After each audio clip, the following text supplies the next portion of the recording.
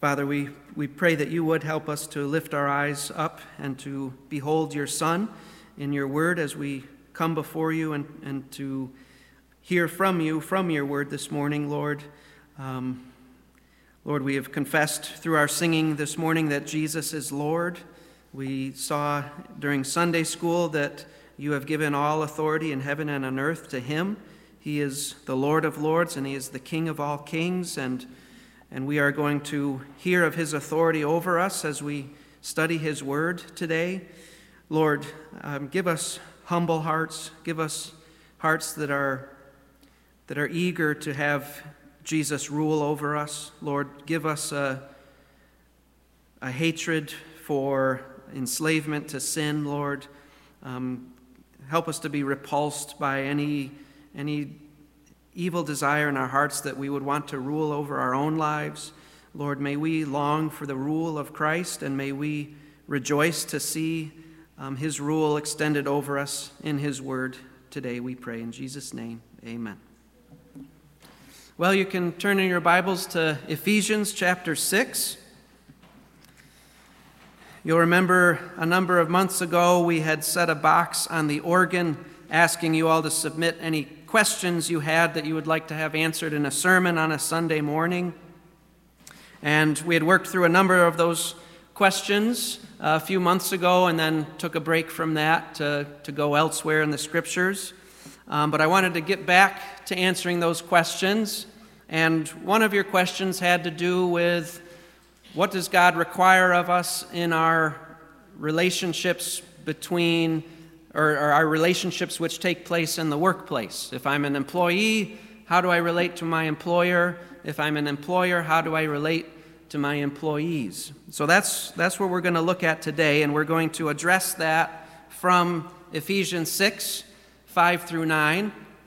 And you'll find there that the relationship that Paul speaks of is that of slaves and masters. I don't mean to communicate to you that if you're an employee, you are the slave of your employer. I don't mean to communicate that, but we're going to see principles here that apply to the workplace. All right, so that's why we're going here. So let me read Ephesians 6 for us, verses 5 through 9. Paul writes, "Slaves, be obedient to those who are your masters according to the flesh, with fear and trembling, in the sincerity of your heart as to Christ, not by way of eye service as men pleasers, but as slaves of Christ, doing the will of God from the heart.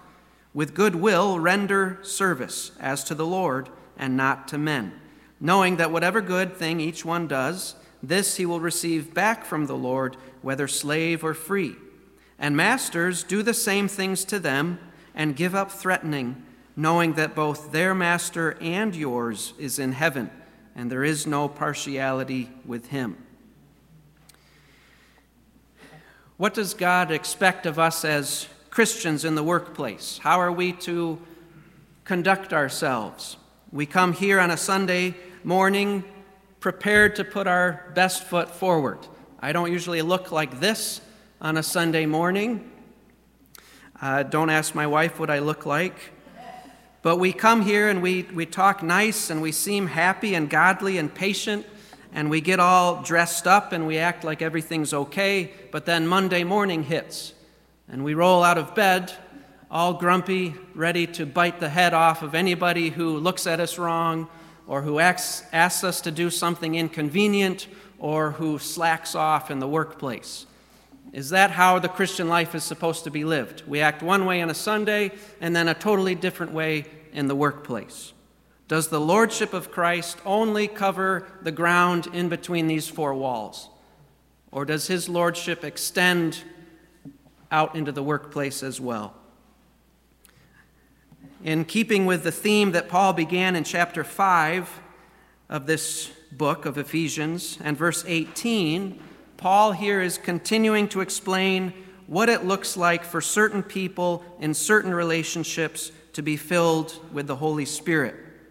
So when you come to know that Jesus Christ laid down his life for sinners and that he rose from the dead and that he offers you eternal salvation, and you recognize your own sin and your own need for that salvation, and you turn from your sin and you put your faith in Jesus Christ, when that happens, not only are you forgiven, not only are you granted eternal life, but God places His Holy Spirit inside of you to enable you to live for Him. And in chapter 5, verse 18, Paul commands all believers to not get drunk with wine, for that is dissipation, but instead to be filled with the Holy Spirit. That is, to be surrendered to the Holy Spirit, to be under the Spirit's control, as He reveals Himself in this book, the Bible.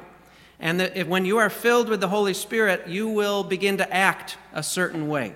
And Paul describes how you will act. Verse 19, you'll speak to one another in psalms and hymns and spiritual songs, singing and making melody with your heart to the Lord. Verse 20, you'll be always giving thanks for all things in the name of the Lord. And verse 21, you will be being subject to one another in the fear of Christ.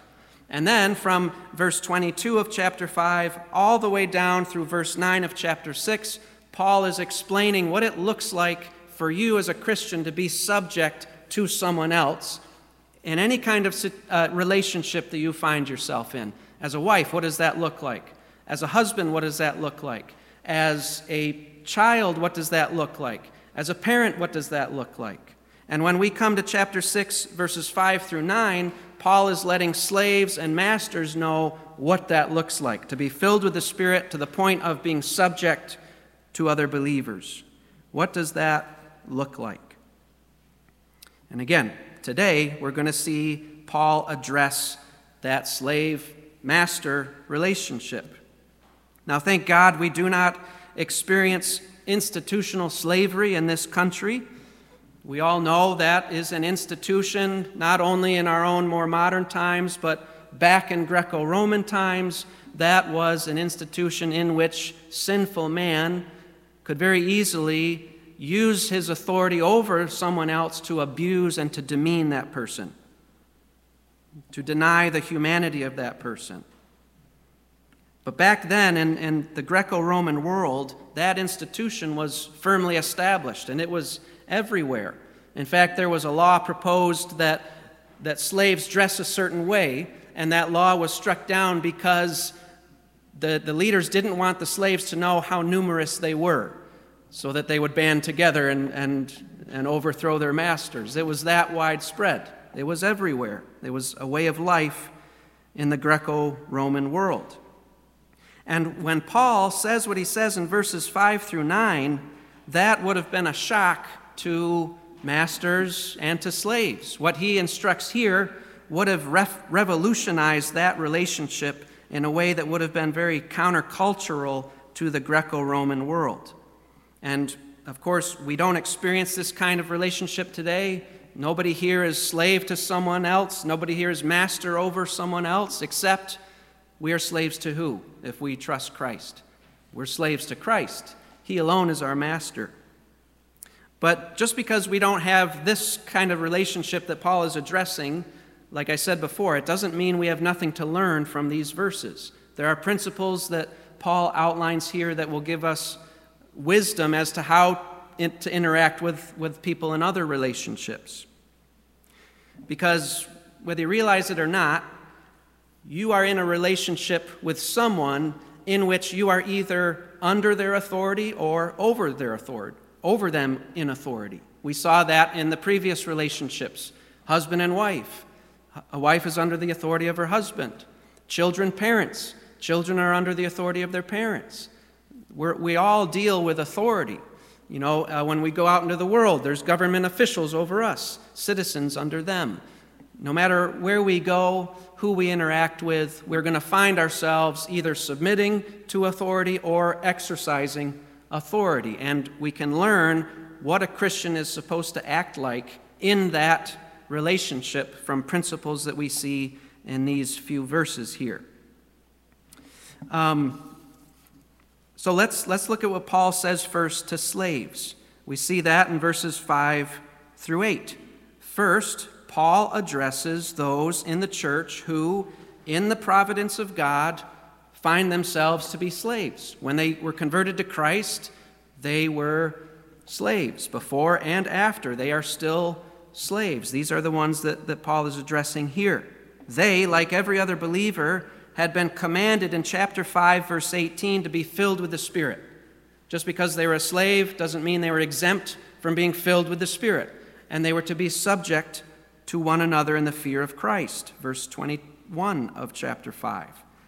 What was that to look like in this particular relationship of having a master? What was that to look like in their lives? Verse 5, Paul says, slaves, be obedient to those who are your masters according to the flesh. And we get that. If your master says to do something, Paul says, go do that. But not only were they to obey, they were to obey in a certain way. Paul continues in verse 5. They were to obey with what? Fear and trembling. What does that mean? Well, I think we can get a good sense of this by recalling an experience many of us have had. You're driving down the road and you zone out a little bit, and all of a sudden you look in your rearview mirror and you see the flashing lights. And you pull over and your heart is beating a little faster, and you see the officer step out of his car, and he's dressed in a uniform. He has a badge on his chest. He has a gun strapped to his hip, and he comes up to your car and you roll down the window. And how do you address that person? I don't know about you, but I find myself using manners that I didn't even know I had learned before. I say, officer, what seems to be the problem? I say, yes, sir, I'll get my license for you. Hold on a minute. I say, sir, you're right, I was going too fast. If somebody else said that, I say, what are you talking about? I'm not going too fast. But I respect that person. Why do I respect that person? I don't know who he is. I don't know what his character is like. Why am I respecting him? If he walked up to me in the grocery store in a short and t-shirts, I wouldn't respond like that. Why do I respect him? Well, it's not so much him I respect, it's the office that he holds. That's what I respect. For slaves, the character of their earthly master was irrelevant to whether or not they were to obey that master. Peter talks about this in his first letter. If you turn over to 1 Peter chapter 2,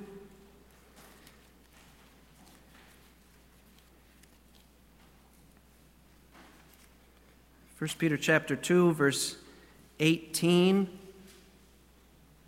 he says servants, and that word for servant, it meant a house slave, a slave who worked in the house. That's who Peter is addressing here, house slaves. He says in verse 18, servants, be submissive to your masters with all respect, not only to those who are good and gentle, but also to those who are unreasonable.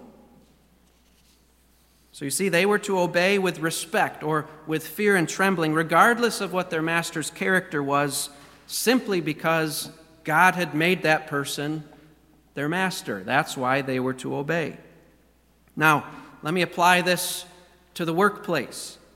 As an employee, though you are not a slave, though you are not your boss's property, yet you have voluntarily placed yourself under his authority by entering his employment. And as long as you remain in his employment, you are to be obedient to your boss with fear and trembling. And you're to be obedient with fear and trembling regardless of what kind of boss he is. You are to be obedient with fear and trembling simply because God in his providence has made that person your boss. And so you obey him because you're obeying the God who put him over you. Do you see how that works? Now, you might obey your boss. You might even obey your boss with fear and trembling, but Paul lets us know that in and of itself is not enough. He continues in verse 5. He says, obey with fear and trembling in the sincerity of your heart, as to Christ, not by way of eye service as men pleasers. Now, what does Paul mean by eye service? We might not be familiar with that. Well, he means the kind of obedience that is done only when the master is looking. Now, when Paul said, obey with fear and trembling, some slaves would do that, but only when the master was looking. Paul says, you're not to obey like that. And we each have experienced this. You're driving down the highway, you're going the speed limit, but then screaming past you is a car going 90 miles an hour. And you just watch him just outstrip you rapidly. But then all of a sudden you see him slam on the brakes. Why does he slam on the brakes? It's because he sees a cop sitting in the pull-around or the turnaround up ahead. And you'll see that guy, he'll go the speed limit for how long? Just until he gets past that cop and over the next hill when he's out of sight, and then whoosh, he speeds right back up. That is eye service. He's obeying as long as the cop can see him, but once he doesn't see him anymore, all bets are off. You kids know this. When your parents say they're going to leave, you're going to be home alone, and they say, don't watch TV, you've seen enough today. While they're there, you don't even look at the TV. You act like it doesn't even exist. But the moment your parents leave and you hear the car drive down the road, you run over and you grab the remote and you turn it on. That is eye service obedience. If you're in the workplace and it's only when your boss or your supervisor is around that you put forth serious effort, that is man-pleasing eye service. And Paul is letting us know here in verse 5 that kind of obedience is not sincere. It's not from the heart. Sincere obedience is an obedience with unmixed motives. It's an obedience without hypocrisy. What is hypocrisy? Hypocrisy is behavior that masks your true self. If you're an employee who only obeys by way of eye service, what's your mask? Hard work is the mask. Hard work is the mask you put on when the boss is around, but when the boss leaves, you take it off and you reveal your true self, your lazy, rebellious self. Now, I've been mostly talking about laziness in the workplace, but laziness is not the only way that someone can commit the sin of obeying by way of eye service. No, you can have diligent workers as well who are men-pleasers. The hard worker might be just as much of a man-pleaser as the lazy worker. It's just that he has different goals. The lazy worker, what's his goal? Ease and comfort, right? The hard worker who is a man-pleaser, what's his goal? Selfish ambition. I'm going to work hard so I can get ahead. I so badly want to get ahead that even if my boss isn't looking, I'm going to work hard. Or you might even have good motives. I want to provide for my family. I want that so bad, I'm going to work and work and work, regardless of who's looking, so I can provide for my family. But that's a lesser motive than the motive that Paul is calling us to. He's calling us to obey for whose sake? For Christ's sake. He says, obey, verse 5, in the sincerity of your heart as to Christ. If you're a believer in Jesus Christ, your presence in the workplace should be characterized by sincere obedience. Obedience that flows from the single-mindedness of one who recognizes that he or she is a slave of Christ. The believer should be a worker who delights to do the will of God, who delights to work hard because that's what God wants. Verse 7, Paul says, he commands slaves, with good will render service, as to the Lord and not to men. The believer should work hard simply because that honors God. And Paul wants slaves to know that though they have many earthly lords, they have only one heavenly Lord. And that heavenly Lord is above all. And that heavenly Lord is the one to whom their ultimate allegiance is owed. They should obey for Christ's sake. And notice verse 7, their hard work is to be done with what kind of will? Ill will? No, good will. There is to be no grumbling. There is to be no griping. There is to be no complaining, no gossiping, no heavy sighing when the boss tells me to do something that I don't want to do. You are to obey, desiring the good of your boss and the glory of Christ. Every task that your boss puts before you is to be done for the sake of Christ, as an act of worship, as a sacrifice done for the pleasure of the Lord Jesus Christ. Worship that is done begrudgingly is not worship at all. It's blasphemy. To do your work with a grumbling attitude is to say, Jesus is not worth this. He is not worth my effort. He is not worth the pain, sweat, and tears it's going to take me to do this.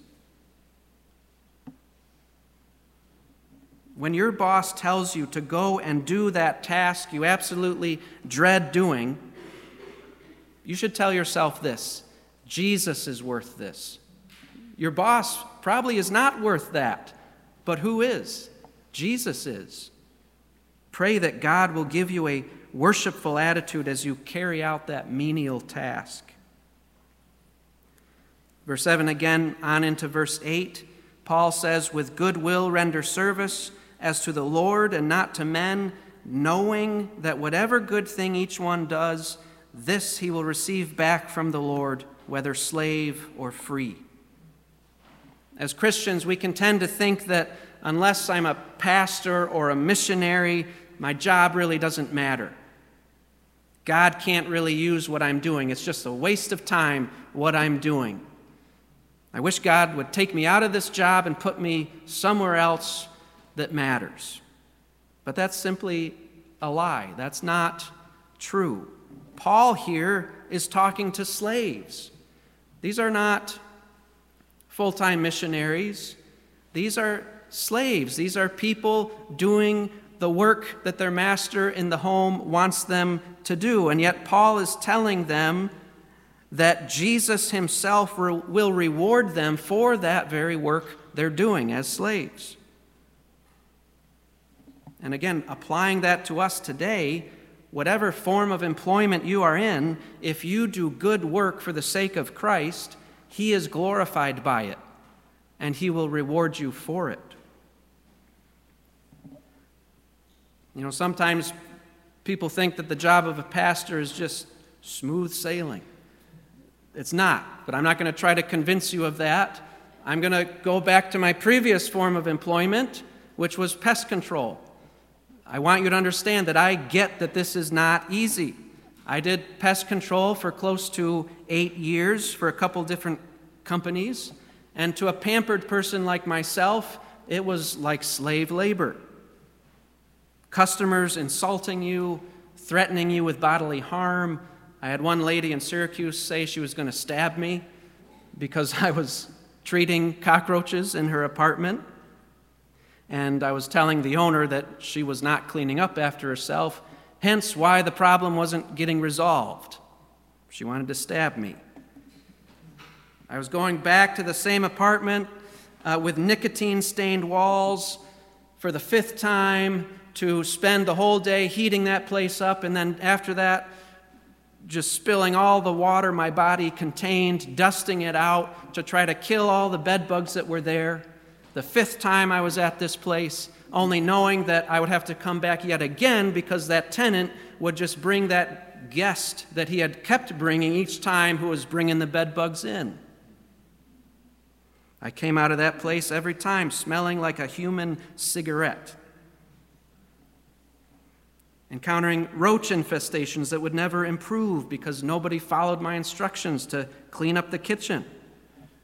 Getting trapped in an attic with yellow jackets crawling down my boots and under my sweatshirt, stinging me.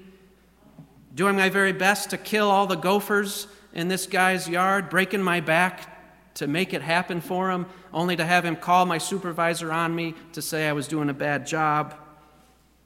Spraying a house for bees, only to have the neighbor scream at me because I was going to give his dog cancer.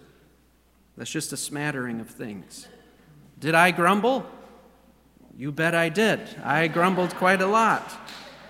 But then I would repent, and I would understand that I was sinning because I was saying Christ is not worth this.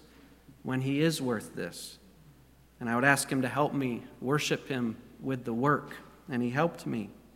And part of why I continued in that profession, besides the fact that I was qualified for little else, was because I knew it was not in vain, that what I was doing mattered. If I was doing it for him, it mattered.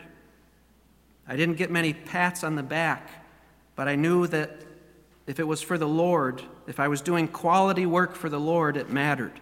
He was being glorified, and he would reward me. No matter what kind of work you do, whether it's in ministry or in secular employment, we are to do it as an act of worship to God for his glory and for the sake of the gospel.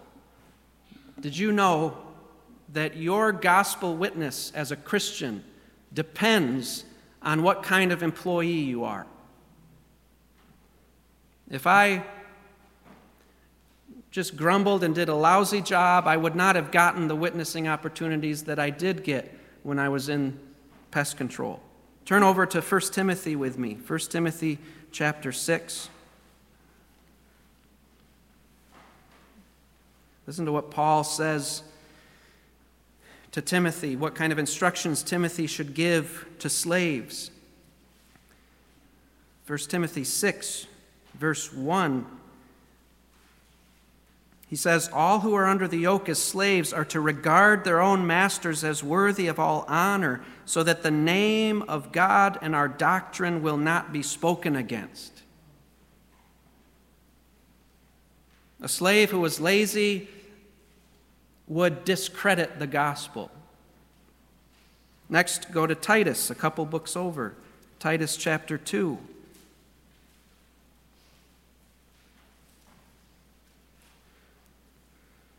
Titus 2, verse 9. "Urge bondslaves to be subject to their own masters in everything, to be well-pleasing, not argumentative, not pilfering, but showing all good faith."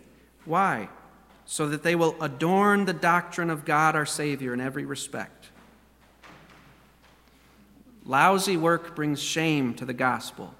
Quality work lends credibility to the glorious gospel that you get to proclaim to those in your workplace. So that's Paul's instructions to slaves. And don't forget, the only way that slaves can act this way is how? Verse 18, if they're filled with the Holy Spirit. And the only way they can be filled with the Holy Spirit is how? If they repented of their sins and put their faith and trust in Jesus Christ. So if you read these instructions and say, "Get out of here, I'm not going to do that," then you're disobeying the ultimate master, the Lord Jesus, who commands you to do that. And you need to examine yourself and see whether or not you have truly come to Jesus and bowed your knee before him to be your Savior and Lord. Because if you have not, you are still on your way to hell, which is where we each deserve to go. But Christ is standing with his arms open saying, "Come to me, and I will give you joy in obeying my commands." In verse 9, Paul turns to masters. In Greco-Roman culture, slaves were considered property. The master-slave relationship was a one-way street. Only the slaves were accountable. The masters were largely unaccountable. They could do what they want with the slaves. Slaves were subject to the whims of their masters. If you were a slave, life could be good if you had a good master. Life could be horrible if you had a horrible master. This is why that reality of slavery in the Greco-Roman world, that is why Paul's instructions here in verse 9 are so extraordinary. Listen to what he says in verse 9. "And masters, do the same things to them, and give up threatening, knowing that both their master and yours is in heaven, and there is no partiality with him." Paul here, he tells masters what to do and what not to do. He says, do the same things to them. Who's the them he's talking about? The slaves. He says, do the same things to your slaves. What are these same things? Well, it's what he instructed the slaves to be doing. He's telling the master, you do that too. By this instruction, Paul has turned the one-way street of the slave master relationship into a two-way street. In the church, masters were not unaccountable. They were fully accountable for how they treated their slaves. To be clear, when Paul tells masters to do the same things to their slaves, he's not calling for role reversal. He's not saying, masters, 3 days out of the week, you got to put the loincloth on and be a slave, and you got to let your slave be the master. That's not what he's saying. Instead, he's telling masters to do what he had already commanded back in chapter 5, verse 21. Be subject to one another. And remember when we went through wives and husbands, that didn't mean husband act like the wife once in a while. No, that meant for the husband, when you exercise authority, you do it in a sacrificial way, a loving way. And that's the idea that Paul is using when he says to masters, treat your slaves the way they are to treat you. He's talking about the attitude of the heart. He's talking about them exercising their authority in a sacrificial manner. Turn with me to a parallel passage just a couple books over, Colossians, which is another place where Paul addresses slaves and masters. And in Colossians chapter 4, verse 1, Paul describes it like this. He says, "Masters, grant to your slaves justice and fairness, knowing that you too have a master in heaven." You see, a Christian master was not to use his authority to treat his slave like just another piece of property. He was to use his authority to treat his slave as a fellow human being created in the image of God. And if his slave was a fellow believer, that master was to treat that man or woman as a brother or sister in Christ. And actually, Paul spells that right out for a particular Christian master in the book of Philemon. Philemon is just one book past Titus. In that letter to Philemon, Paul is appealing to Philemon for Philemon's runaway slave, Onesimus. Onesimus had run away from Philemon and somehow got underneath the ministry of Paul, and Paul led Onesimus to Christ, and now Paul is sending Onesimus back to his master Philemon. And listen to what he instructs Philemon in verse 15. He says, "For perhaps he was, for this reason, separated from you for a while, that you would have him back forever, no longer as a slave, but more than a slave, a beloved brother, especially to me, but how much more to you, both in the flesh and in the Lord." Now, if you're an employer here this morning, I don't think it's all that difficult for you to see how you should apply this instruction to masters to yourself. If a master was to treat a slave who was considered property in this way, how much more should you consider your employees who are clearly not property in this way, with justice and fairness, with goodwill and sincerity as to the Lord rather than to men? In verse 9, Paul goes on to say what masters should stop doing. He says they should give up threatening. He's basically telling them to stop doing the lesser most form of abuse. And if he's prohibiting the lesser form of abuse, he's prohibiting all other forms of abuse that are greater, right? He says, stop threatening. They were not to try and compel obedience through menacing words. And this is no less a shocking statement from Paul, because what was probably the main tool of motivation for the Greco-Roman master? Threatening. Listen, if you don't do this, you're going to get scourged, you know. It's also a main tool for many employers today. You clean that floor or you're out of here. How can well, let me back up. Paul is saying that this kind of tactic for motivating has no place in the motivational toolbox of a Christian employer. How can a Christian who claims to be a slave of Christ breathe threats against his employee when his master, the Lord Jesus, according to 1 Peter 2, verse 23, while suffering uttered no threats?